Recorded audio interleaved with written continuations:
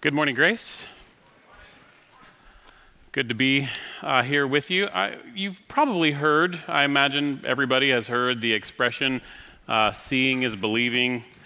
Sometimes it comes out, you got to see it to believe it. Might even think of Thomas the Apostle, sometimes called Doubting Thomas, right? Jesus has appeared in his resurrection appearance to the other disciples. Thomas wasn't there. They tell him about it, and Thomas says, unless I see the nail-scarred hands and put my fingers in the wound in his side, I'll never believe.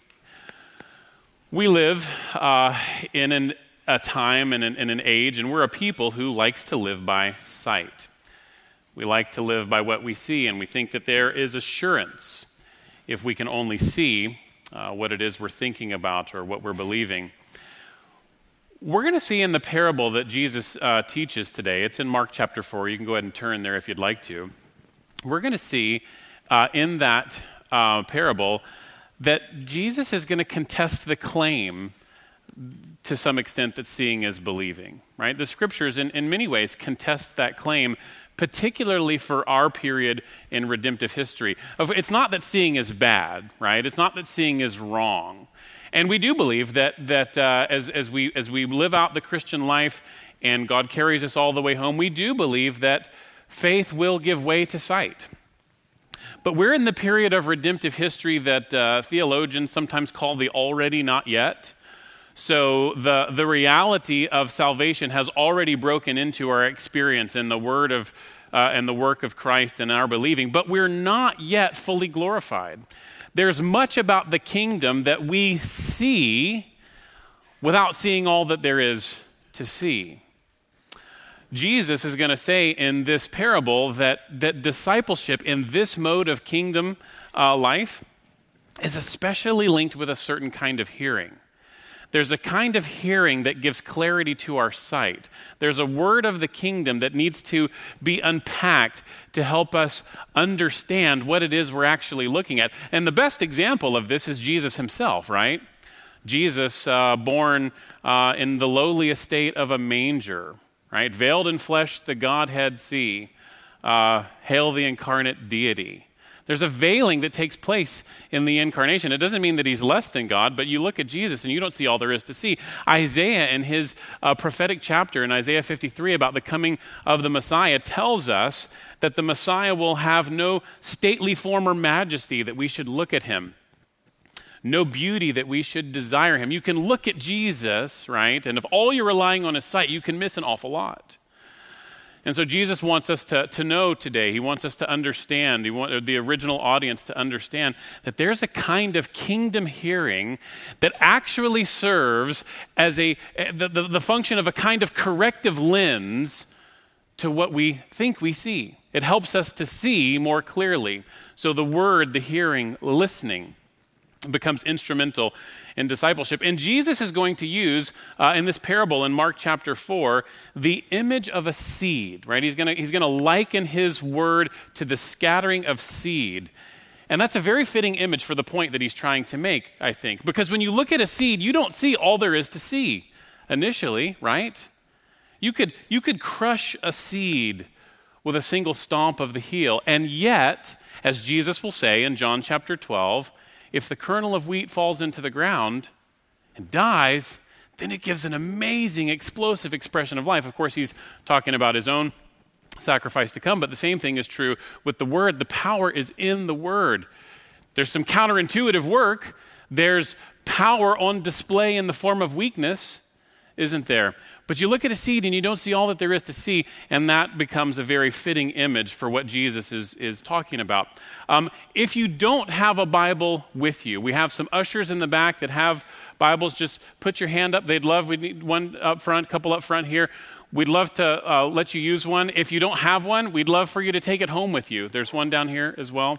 I think this would be every time would be a strategic time to engage the word by looking at the scriptures as well as listening to the preacher, but particularly, there's one over here, would be a particularly strategic time to really sink your teeth into the word. So I want to read our passage, Mark chapter 4, but before we do, I want us to pray very simply that the Lord, as Jesus calls for in this passage, would give us ears to hear.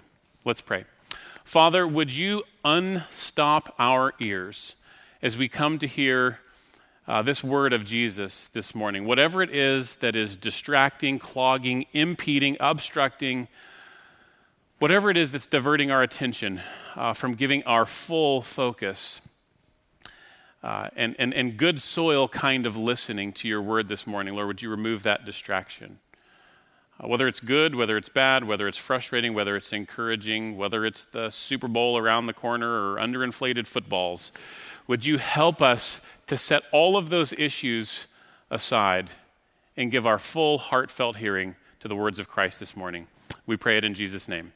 Amen. Mark 4, beginning in verse 1. And he began to teach beside the sea, and a very large crowd gathered about him, so that he got into a boat and sat in it on the sea, and the whole crowd was beside the sea on the land. And he was teaching them many things in parables, and in his teaching he said to them, "Listen, a sower went out to sow, and as he sowed, some seed fell along the path, and the birds came and devoured it. Other seed fell on rocky ground where it did not have much soil, and immediately it sprang up, since it had no depth of soil. And when the sun rose, it was scorched, and since it had no root, it withered away. Other seed fell among thorns, and the thorns grew up and choked it, and it yielded no grain. And other seeds fell into good soil and produced grain, growing up and increasing and yielding 30-fold, 60-fold, and 100-fold. And he said, 'He who has ears to hear, let him hear.'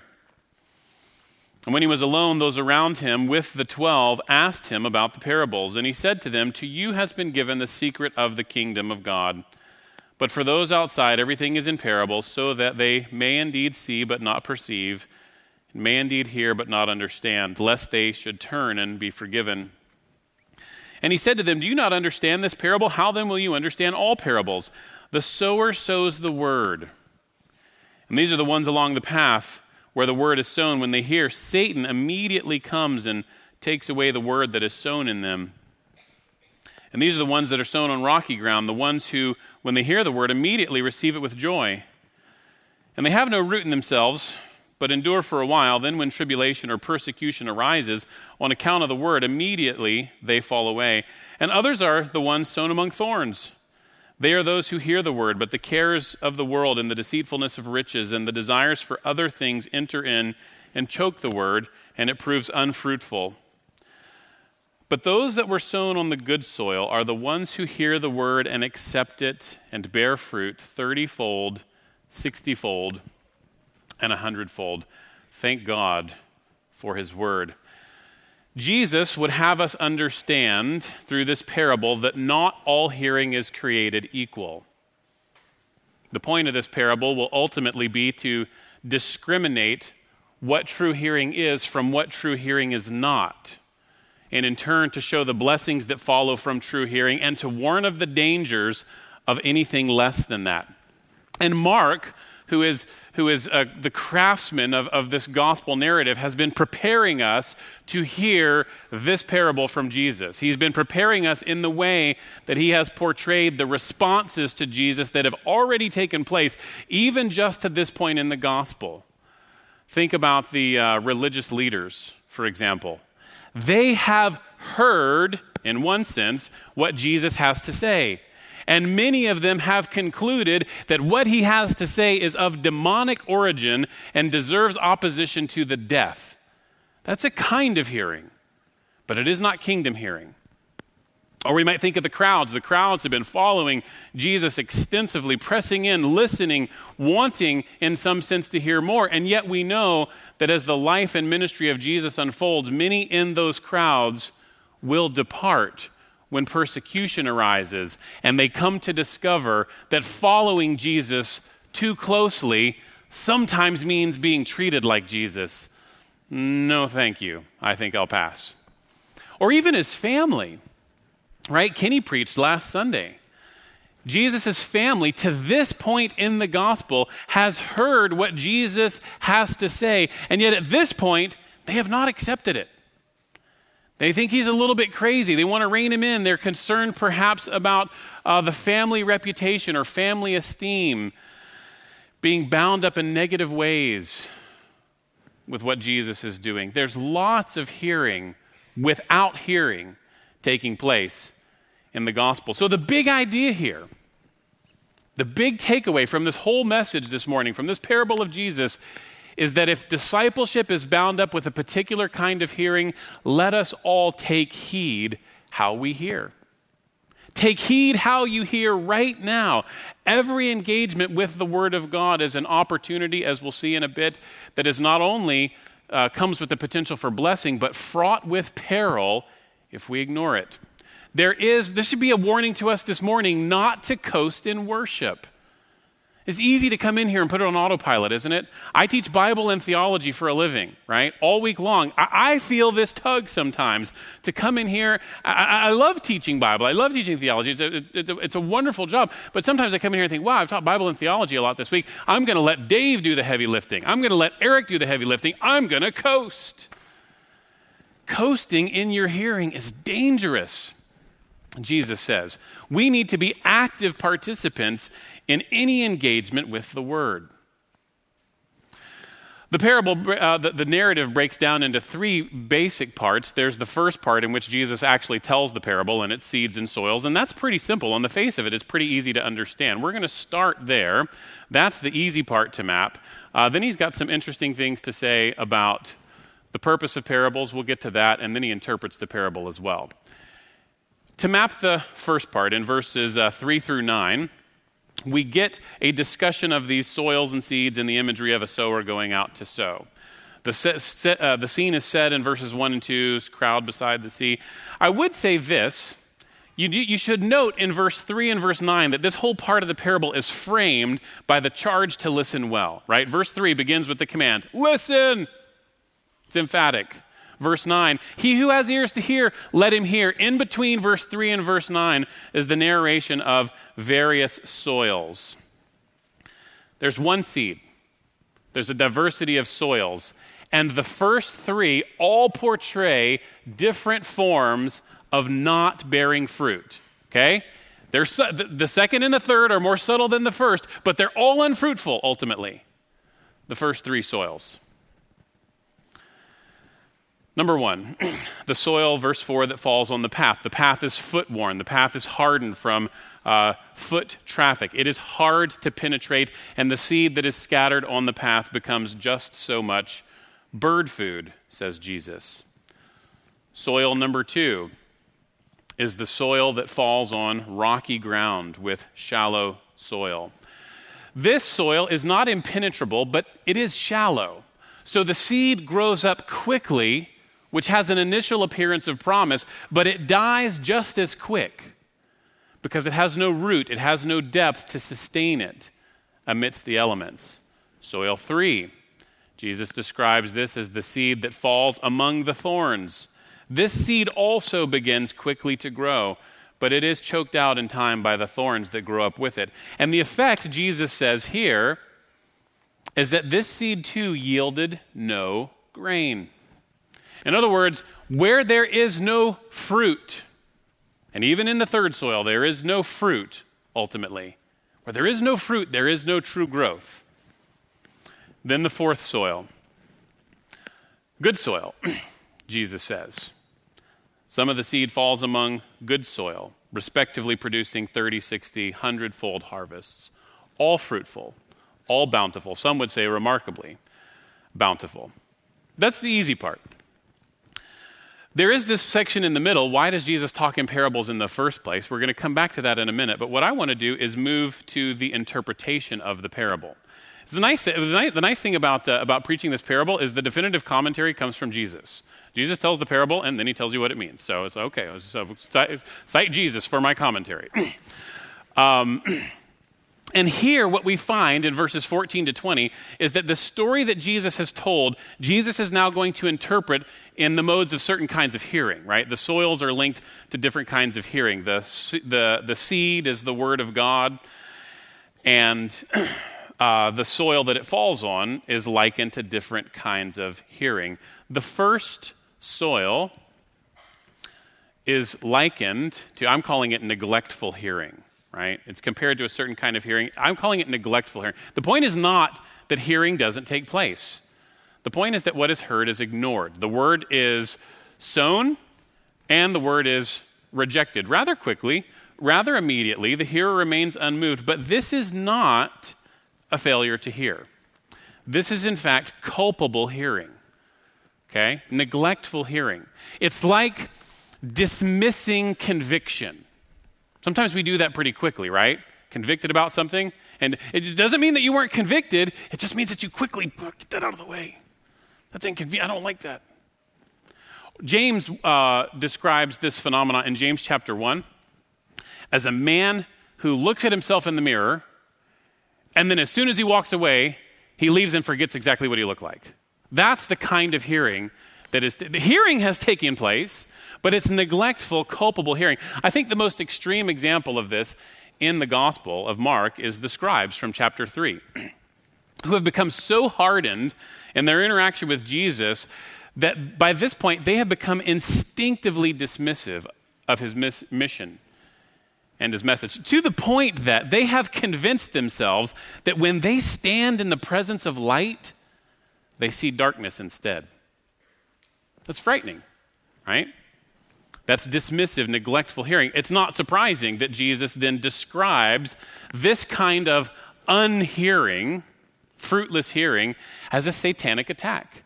Satan is the one who comes in and snatches the seed away. Again, it's not that the word isn't heard, but the seed is snatched so there won't be thinking, pondering, dwelling, inquiring, praying, investigating, studying, applying. Those things don't follow when the word is snatched. Interestingly, I think that means that Jesus is saying how you hear my words is an arena of spiritual warfare.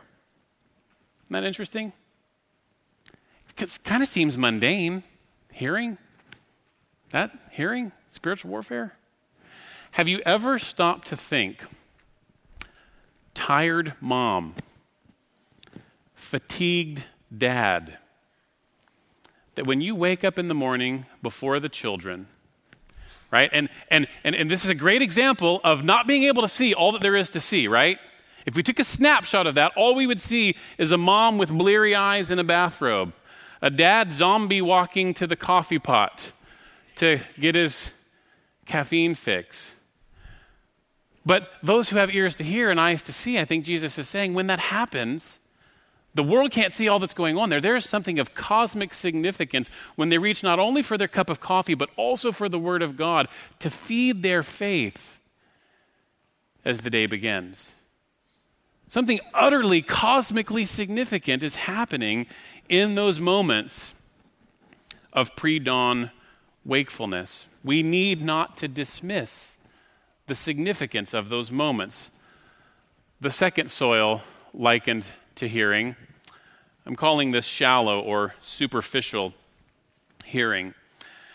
This seed is the seed that fell among the rocky soil with no roots and no depth. So the seed grew up quickly, but then was just as quickly rejected when trial and tribulation on account of the word moved in. And this, while a little bit more subtle than the first, is a phenomenon that we see in the crowds that are following Jesus. When they begin to truly count the cost of what it means to be his disciple, some of them are going to move on. But if we could flip that around for just a second, the counterpart of the truth here, right, in God's hands, the persecutions that he allows, the difficulties that he allows to come into the life of a believer, are actually a blessing in the hands of God, right?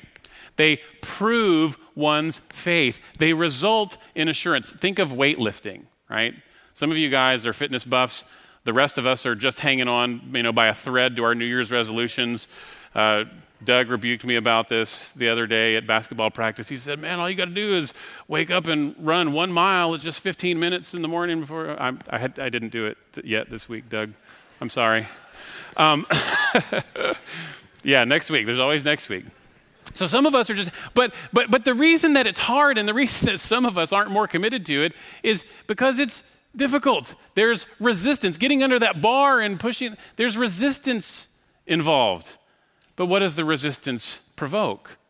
The growth of your muscles, right? And so in God's kindness, in ways that are mysterious to us, we don't fully understand, he allows things into our lives to provoke growth, Right? Think again, James chapter 1. Count it all joy, my brothers, when you face trials of various kinds. Why would you do that? For you know that the testing of your faith produces steadfastness. It produces growth. In other words, when trial comes into your life and the word kicks in such a way that doesn't mean it's easy, but it actually does sustain you, what will you know about yourself? You'll know the word has gone in deep.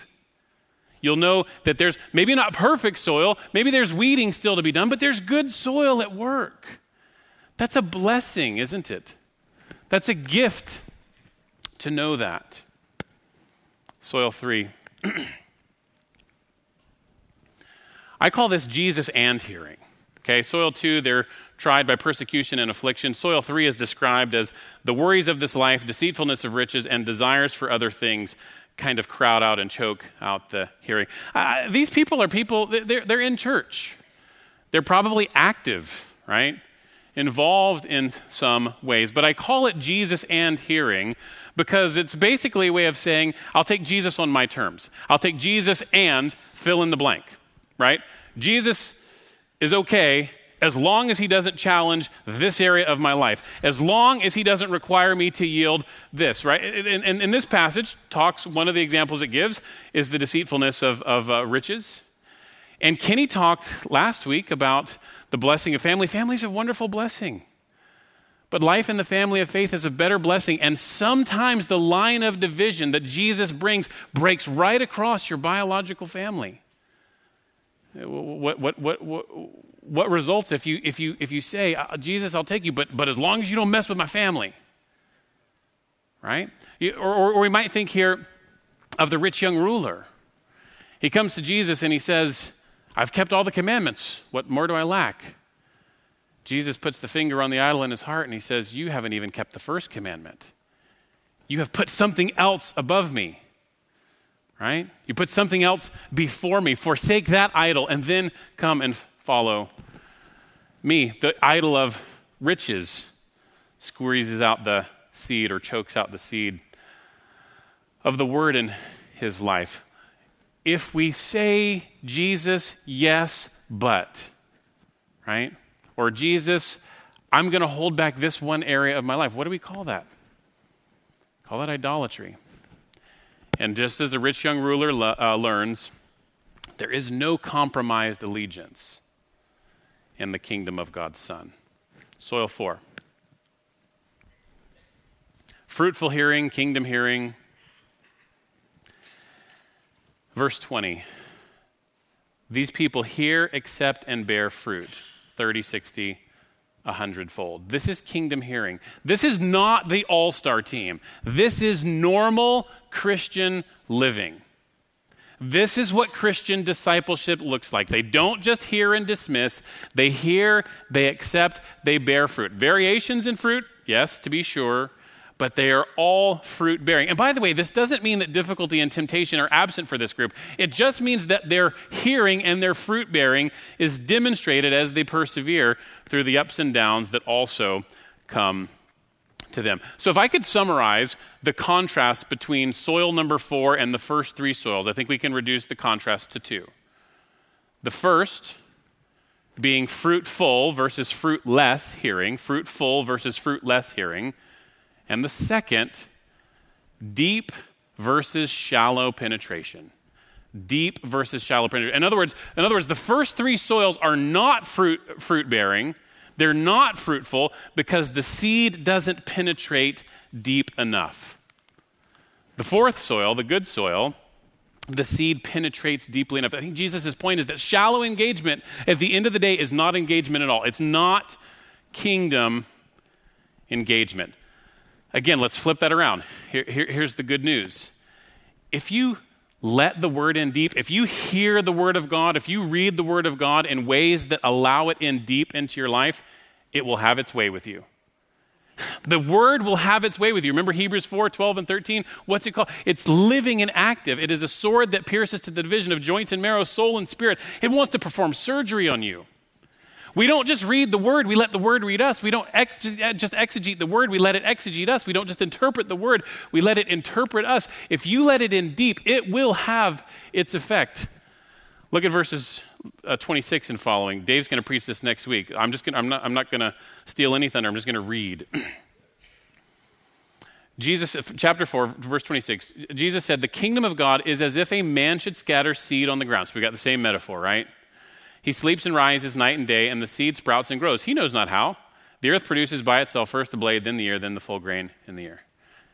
Sows the seed on good soil. He goes to sleep and watches it grow." He doesn't even know what's happening beneath the surface, right? He can't see everything that there is to see going on beneath the surface. Why? Because there's life in the seed. And in this case, there's life in the word. If you let it in, it will have its effect. It will do its job. So we've got the parable, we've got the interpretation of the parable. Then we got this really interesting segment. Why are you teaching parables in the first place? Right, back to the middle section, verses 10 to 13. Jesus says in verse 13 in particular that this parable is the key to all parables. It is the parable on parables, so to speak.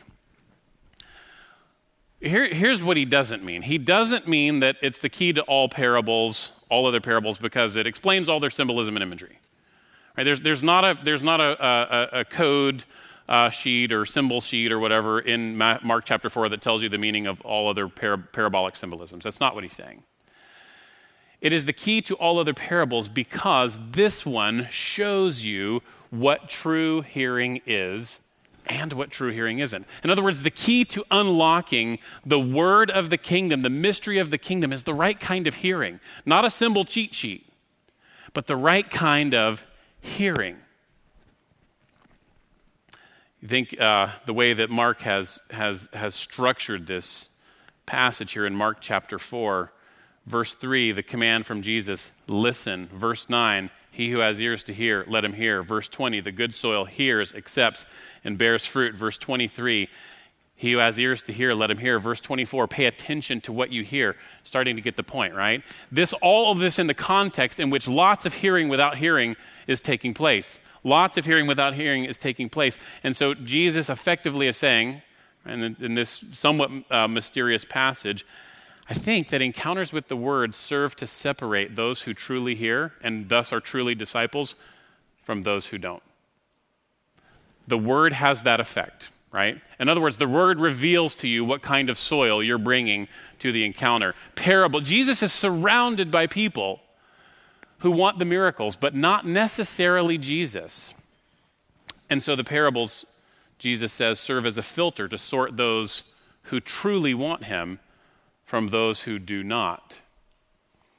Did you notice in verse 10 that when Jesus begins to explain the purpose of the parables, he does so, and he's not just talking to the 12 at that point. The 12 are there, but it's the 12 and those who were with them, right, and those around him.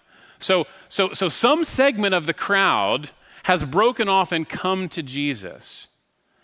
And Jesus is going to give his explanation of the parable and his purpose for speaking in parables because they've done something. What'd they do? They asked. They asked. They didn't trust their own perception. They could see that there was something they couldn't see with what Jesus was saying. So what did they do? They came to him. They asked, they inquired, they sunk their teeth in. They said, tell us more, give us more, help us here. They didn't assume they understood that there was all to understand. They were, in fact, demonstrating what it means to be good soil. It begins with asking. It begins with coming to Jesus and sinking the teeth in for more. I mentioned this earlier. I think another effect of this is that hearing the word presents an opportunity, but that opportunity is not only come with the potential for blessing, but it is also fraught with peril for those who will not hear in this fashion. Right? There's no such thing as inconsequential hearing or reading of the word. Why? Because you are always a certain kind of soil when you come into contact with the word. Here's how Charles Spurgeon put it. Another Spurgeon quote for today from a sermon from Jeremiah chapter 1. Spurgeon says this, listen again, there is another immediate effect of the word of the Lord, which follows as quickly as the blossom appears upon the almond tree. Upon some hearers it produces instant hardening. You remember how Paul wrote, we are unto God a sweet savor of Christ in them that are saved, and in them that perish. To the one we are the savor of death unto death, to the other the savor of life unto life. You, dear friends, are deriving from every gospel sermon that you hear either life unto life or else death unto death. If you get no good from it, you will assuredly get harm. An unbelieving hearing of the gospel is a multiplication of curses to your soul. It is another sermon for which you have to give account, another rejected exhortation recorded against you, another earnest invitation which you have refused, and for which you will be held responsible. You are heaping up for yourselves wrath against the day of wrath, even while you hear the word of the Lord. Listen to this. I am not talking about what will happen to you when you die or when you rise for final judgment. I am speaking about what is happening now. The same sun which melts the wax hardens the clay. The same gospel which melts some persons to repentance hardens others in their sins. Take heed that you do not soon see the almond tree blossom in this terrible sense. Take heed how you hear. Take heed right now. Don't let the moment of engagement with God's word pass you by as a passive hearer. Okay, parable, interpretation of the parable. Why do I speak in parables? If the point that we're getting from all of this is take heed how you hear, let the word in deep so that it will have its effect on you, maybe we should spend some time thinking about how to let the word in deep. And so that's what I want to do. I want to give our concluding 10 minutes or so to a reflection of how we might till the soil of our lives, in a manner of speaking, by the use of some spiritual disciplines that will help us hear well, help us to be kingdom hearers, profitable hearers. And I know that some of you are absolutely just soaring in the way that you engage with the word, and you have things to teach us, and you'll have the opportunity to share those in your grace groups and around lunch tables this afternoon. These are just a few that came to my mind. If they're of benefit, of help, then so much the better. Okay, number one, fight to adore the preciousness of the word. Fight to adore the preciousness of the word. I have heard it argued before by a pastor that encouraging people to be committed to regular Bible reading is a legalistic burden. That's so discouraging to hear, isn't it? Right? But I've heard that before. If we understand what the word is and the preciousness of the fact that we have it, if we understand what it is, we will not react to it like a burden, right? God doesn't owe us salvation. He doesn't even owe us a disclosure of himself, does he? When you think about, I included some passages there on the Grace Group questions page on the website, so you can take a look at those later on. But the Deuteronomy passages, it's a scary thing to receive the revelation of the Lord as a sinner, right? To receive God's revelation, to hear God's speech as a sinner, that's a frightening thing. We don't deserve to stand in his presence. We should be amazed not only at the fact that he's made a provision for salvation, but he's told us how we can have reconciliation to him, that he's initiated that process. In this sense, the word of God is not so much a legalistic burden as it is a delicious, nutritious, hot, and fresh meal on offer to a starving man. When a starving man dives in and attacks that meal, we don't say, oh, he's so duty-bound. He just got to eat that steak. We don't say that. He's eating. He's living. He's consuming. He's nourishing. That's not obligation. That's life. But we sometimes, I think because of how prevalent the word is in our context, right? We all have probably 5, 10 Bibles at home on every phone, iPad, computer. It's just sometimes we run the risk of finding that it's become common to us. It's familiar. I got X number of Bible hours coming in my classes at Biola. I got so many chapel credits I have to. It's just familiar. How dare we? The preciousness of the Word of God will lift it from feeling anything like a burden. Number 2, fight to orient your life around the Word. Fight to orient your life around the Word. We've already mentioned that what we're talking about, what Jesus is talking about here, is the need for active engagement. We have an enemy who is bent on snatching the word away. We cannot coast. Got to push back with the sword of the Spirit. New City Catechism. Walt mentioned we're working through this year. Here's a great question and answer in the Catechism to what we're talking about in terms of hearing and receiving the word. How is the word of God to be read and heard? Answer, with diligence, preparation, and prayer, so that we may accept it with faith, store it in our hearts, and practice it in our lives. Kind of sounds like the good soil, doesn't it? Right? Heard, accept, bear much fruit. It's a great way of thinking about moving to put ourselves in the path of the word. And so when we talk about spiritual disciplines, by the way, all those are a strategy. They're a tool to put us in the path of God's word. Because we know that if we just sort of sit around and wait passively for inspiration to come upon us to grow spiritually, well, what we do, Hebrews 2, drift, right? Drift. So we got to put ourselves in the path of the word. And the point, don't misunderstand me. I'm not suggesting for a moment that the point is that you have to check off a certain number of Bible chapters a day. In fact, you could read the Bible in such a way that if the goal is checking the box, if that is the goal, then you might actually miss the engagement with the word for the sake of the box. Right? That's happened to people before. But the point is orienting your lives to the word. Think of Deuteronomy 6 here. Hear, O Israel, the Lord our God, the Lord is one. You shall love the Lord your God with all your heart, soul, mind, and strength. Right?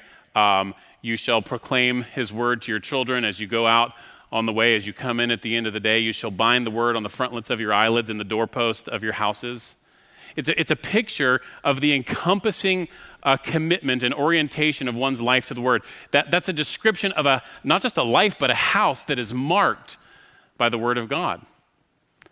You can find a morsel to chew on. Sometimes, maybe if you're in the shower and I have Philippians 2 plastered on the wall of my shower, so I multitask, right? Shampoo and meditate on the Son who emptied himself, right? Became nothing on our account, so that at the name of Jesus, eventually every knee would bow and Jesus would be exalted to the glory of God the Father. When I'm making popcorn in the kitchen, my wife has made all of this aesthetically pleasing. I can pop popcorn and be reminded from Romans chapter 8 that he who did not spare his own son, but gave him up for us all, how will he not with him also graciously give us all things? I'm reminded as I brush my teeth in the morning from John 10, chapter 10, that the thief came to steal, kill, and destroy, but I have come that they might have life and have it abundantly. You can chew on those words. Right? You may not get through a whole chapter, but engagement, oriented a life to the word, you may chew on a verse for 15 minutes in the morning rather than plow through a number of chapters. Seize those moments. Number 3, fight to prepare yourself for worship, the corporate dimension, right? Fight to prepare yourself for worship. What if we all came to worship on Sunday morning having read the text that will be preached on the night before? Walt sends out an email every week about sermon prep, mentioning what the passage is going to be, and then giving some advanced reflections to till the soil of one's heart to effectively engage the word when they're in the worship service that Sunday morning. What if we even went to bed? What if we made it a commitment to go to bed at a reasonable time on Saturday night so that we have the alertness to engage? Some of us need to hear that, right? The alertness sufficient to engage on Sunday morning. Number 4, fight to listen well to preaching. There's the hearer in receiving preaching is, again, you're getting the point, right? It's active hearing. Try taking notes. Study came out not too long ago. I'm not going to quote from it. Don't have the time. But talked about the kinds of cognitive processing that come in note-taking, particularly note-taking with pens. And one of the contrasts that was drawn, and this even affects some of my policies on laptops in the classroom, but even the contrast was drawn, right? You can type it at a sufficiently fast speed that you can basically record verbatim everything that's being said, but recording can lead to a neglect of processing. You can have everything written down and not engage with the material at all. And this particular study in the Scientific American said they've noticed some things, that the kind of cognitive processing that takes place when you take notes by hand, actually because you have to summarize, because you have to digest, because you have to just get the outline and get the basic points, actually makes you engage with the material in a way that you're thinking about it rather than just recording it. interesting to think about. Number 5. Fight to respond to the word with worship. Fight to respond to the word with worship. The fresh wind of Scripture should lead to all kinds of worshipful responses in our lives, right? And so here's my point. The word does not just command our doctrine. It does command our doctrine, but that's not all it does. It doesn't just fill up our belief sets and our mental categories. It commands everything about us, right? It tells us how to grieve, how to weep, how to lament, how to rejoice, how to interact, how to communicate, how to prefer others to ourselves. Right? This is what Scripture's command over us is total, and the whole array of responses are responses of worship. Number 6, fight in how you dwell on the word. How you dwell on the word, how you let it travel with you beyond the moment of engagement. Corporately, I would suggest grace groups are a wonderful tool in the service of this objective. What do? They continue the conversation from Sunday morning. Our grace groups are primarily sermon-based discussions. They just carry forward the conversation. They think it through. They talk about it. They engage the passage. They look at parallel text. They ask questions. They apply the sermon to one another's lives. Prayed a little while ago talking about underinflated footballs. Here's another place that this could take place kind of in a corporate dimension, lunch. Isn't it easy to get up after worship service? Okay, that's done. Who's got the best nachos? What do you think about those underinflated footballs? Nachos and underinflated footballs are fine to talk about. But if you've just had a feast in some sense of the word, right, in the word of God and on offer in the discussion of it, the sermon of it, what a wasted opportunity if we just pass that by and go away and forget that it ever even took place. Individually, try praying Scripture if you're not in the habit of that. It'll do wonders for your prayer life and your reading of the Word of God, right? If you pray Scripture, on the one hand, it'll change your prayer life from the same old. It'll give you themes to pray on that are as unified and diverse as the Scriptures themselves. It'll give you confidence that what you're praying for is the will of God, and it will change the way you read Scripture because you'll now no longer just read Scripture for information, right, but for spiritual transformation, for the impact that it has on your prayer life. Number 7. We're almost done. Not going on forever. Fight to read the word well. Fight to read the word well. Here I would say, I think Bible reading plans are wonderful, and there's some from people that have been generated from people in this congregation that I have a ton of admiration for. Really, really appreciate them. So Fred Sanders has a great Bible reading plan, and Matt Weathers has a great tool as well. You could talk to those guys about the plans that they recommend at some point. But the point that I'm trying to make is this. Allow the tool to serve you than to be something that is a master to you, right? In which case, again, the obligation is just checking off the box. Allow the tool to serve you rather than to become your master. One other thing that I would just by way of illustration suggest in terms of fighting to read the word well, because we want our engagement with the word not just to be glancing and passing, we want it to travel with us throughout our day. I was remembering as I was thinking about this particular point, a friend that I had in seminary. His name was Bob. This is a true story. And Bob was among the most word-saturated people that I've ever met. He was drenched in the word, right? It just exuded from his life. And I asked him about, what did you do to cultivate this kind of word-saturatedness in your life? And he mentioned a number of things. And one of the things that he said that I thought was a really good idea, he had one of these little composition notebooks that he carried with him, right? Just, 99 cents, not a moleskin or anything, just real easy, cheap to carry around. And whenever he would complete his morning scripture reading, his morning meditation, he would try to summarize, try to digest down whatever he just read into a memorable couplet. Not necessarily aesthetically pleasing, but memorable.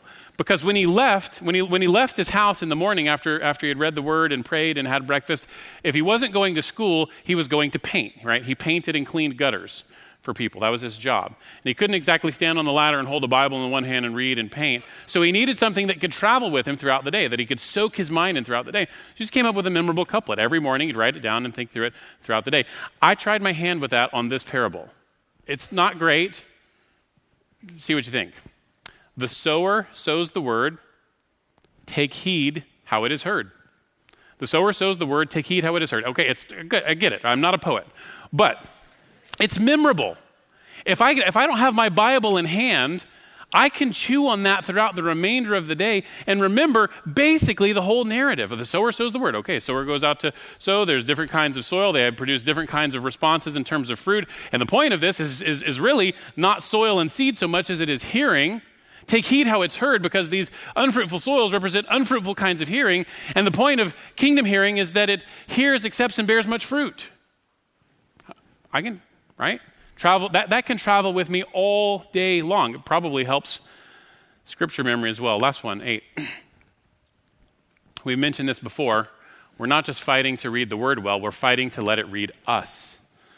We're fighting to let the word read us. In other words, we come to scripture not with the disposition to judge the word, but to be judged by it, to be corrected by it, to be transformed by it. How does Hebrews 4 again, how does this word exegete me? What change does it want to cultivate in my life?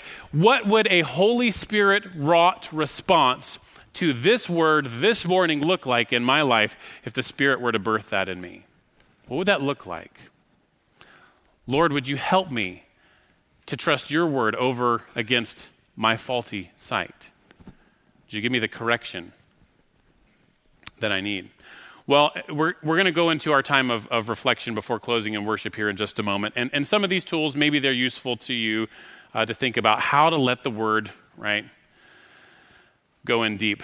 Let me just encourage you, whether you do it now or later in the day or in a grace group setting, that sometime before hopefully the day is done, you give some time, you give some attention to praying about what it might look like for you to think about a handful of specific ways that you might let the word more deeply into your life this week. I'll pray, and then we'll move into that time of reflection and worship. Father, I pray that our hearing this morning would not be wasted as we travel from this place and face a host of other obligations and distractions. Lord, would you not allow them to clog up our ears and block out our reflection on the urgency of letting your word in deep to our lives. I pray that there would be a great harvest of fruitful hearing as we linger on these words of Jesus. We ask it in his name. Amen.